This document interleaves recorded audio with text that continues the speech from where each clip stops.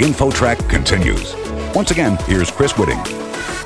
A significant number of community water systems have service lines containing lead. Replacing lines is costly, so decisions must be made to prioritize funding. Here with the story, InfoTrack's Gina Tedesco. Gina? Thanks, Chris. Joining us now is Dr. Sean McElmurray, professor in the Department of Civil and Environmental Engineering at Wayne State University in Detroit. Professor, the American Waterworks Association reports 30% of the community water systems it surveyed had some service lines containing lead. How common is the problem of lead in water around the nation? The lead service line problem that has come to light with places like Flint, Michigan and Newark is actually revealing a problem that we've long known we've had. However, we haven't been good about actually defining the problem. In a lot of the older communities, we do still have lead pipes remaining. Very few communities have gone through the effort like Milwaukee and Lansing, Michigan, to actually go through and systematically eradicate the old lead service lines. How much of a problem they are is somewhat balanced by engineering controls that we do when we manage our water systems. So the drinking water operators purposely maintain water quality that limits or tries to minimize the amount of lead that goes into water. And aren't there quite a few daycares and schools at risk of lead contamination in their drinking water? There are some schools and some daycares that do have lead in drinking water. The source of that lead is slightly different. Where in residential homes, the lead service line is one of the primary sources. In schools and larger buildings, we tend not to have lead service lines. Rather, we have old plumbing material that does contain some lead.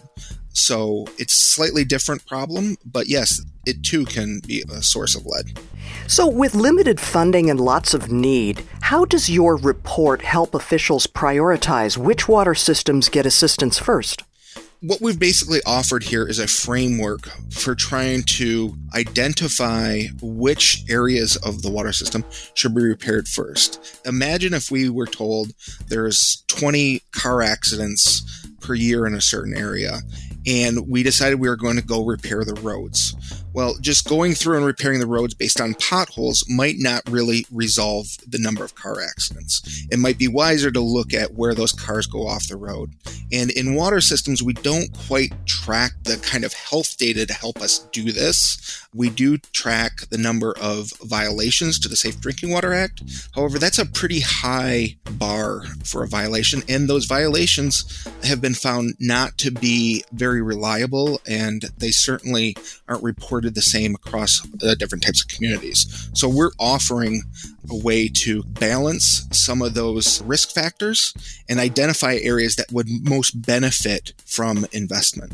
Now, one of your colleagues, the study's lead author, said that when people experience health risks from water, there are also other types of environmental risks to consider as well. So what sorts of risks are also involved?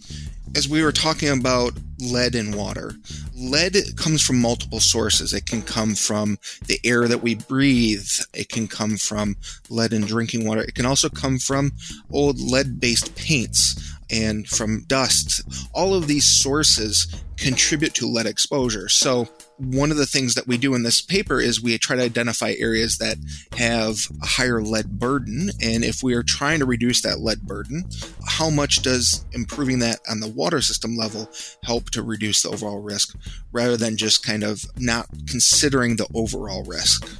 And the study's lead author is? Dr. Sarah Swetchnow. Very good. We're visiting with Dr. Sean McElmurray, professor in the Department of Civil and Environmental Engineering at Wayne State University in Detroit. The school and partners are out with a new study to help officials decide which public water systems at risk of lead in water should be prioritized for assistance. Professor, the giant infrastructure bill that Congress passed includes $15 billion for replacing lead pipes and service lines. How big a dent do you believe that will make on the problem of lead in drinking water systems? Well, it's going to make a big dent. Unfortunately, it's not going to be enough. We go through in the paper that we recently published in Environmental Science, Technology, and Engineering, and we estimate it's going to be about $13 billion short. in just doing lead service line replacements.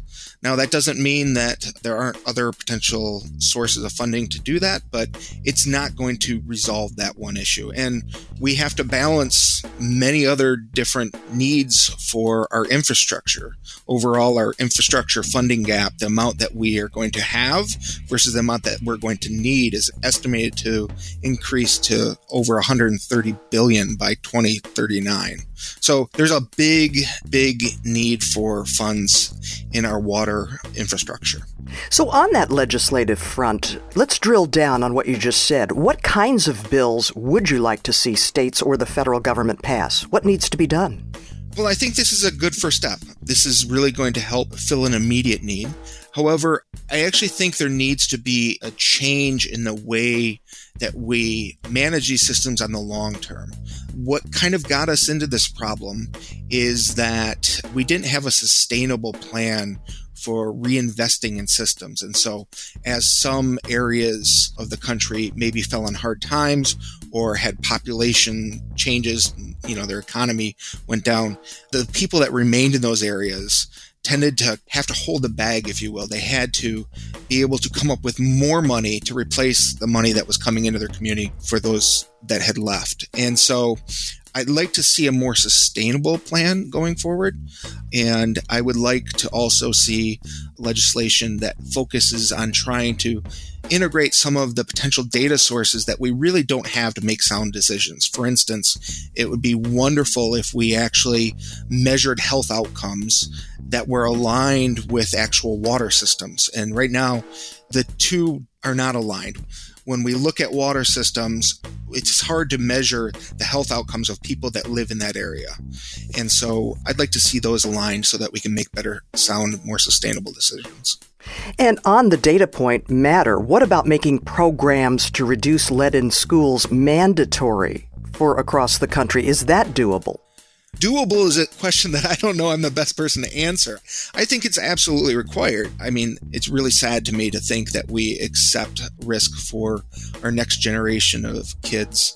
Lead has a lifelong impact, and so many of these things are going to have returns on investment, if you will, if you just look from a financial perspective. And I don't think that should be our sole decision marker, but there's a lot of reasons why we should do this. And I just think ethically, we absolutely should remove lead from exposure to kids, period.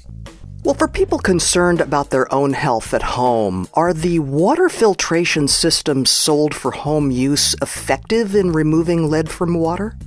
There are filters that do remove lead, and they're very good at doing this if they're applied properly. And you'll see these filters called point of use filters. That's right at the end of the faucet they're put on. They're usually made of a activated carbon block. And this block essentially filters out or removes lead at the point. However, they're not perfect. They reduce flow. They add cost to the consumer as they have to replace the filter. And they have other effects on our water. It's not a perfect solution. It's kind of like a Band-Aid.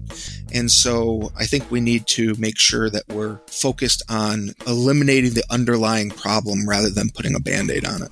Dr. Sean McElmurray, professor at Wayne State University in Detroit, thank you so much for joining us today. Thank you for having me. For InfoTrack, I'm Gina Tedesco. You're listening to InfoTrack, a production of Syndication Networks.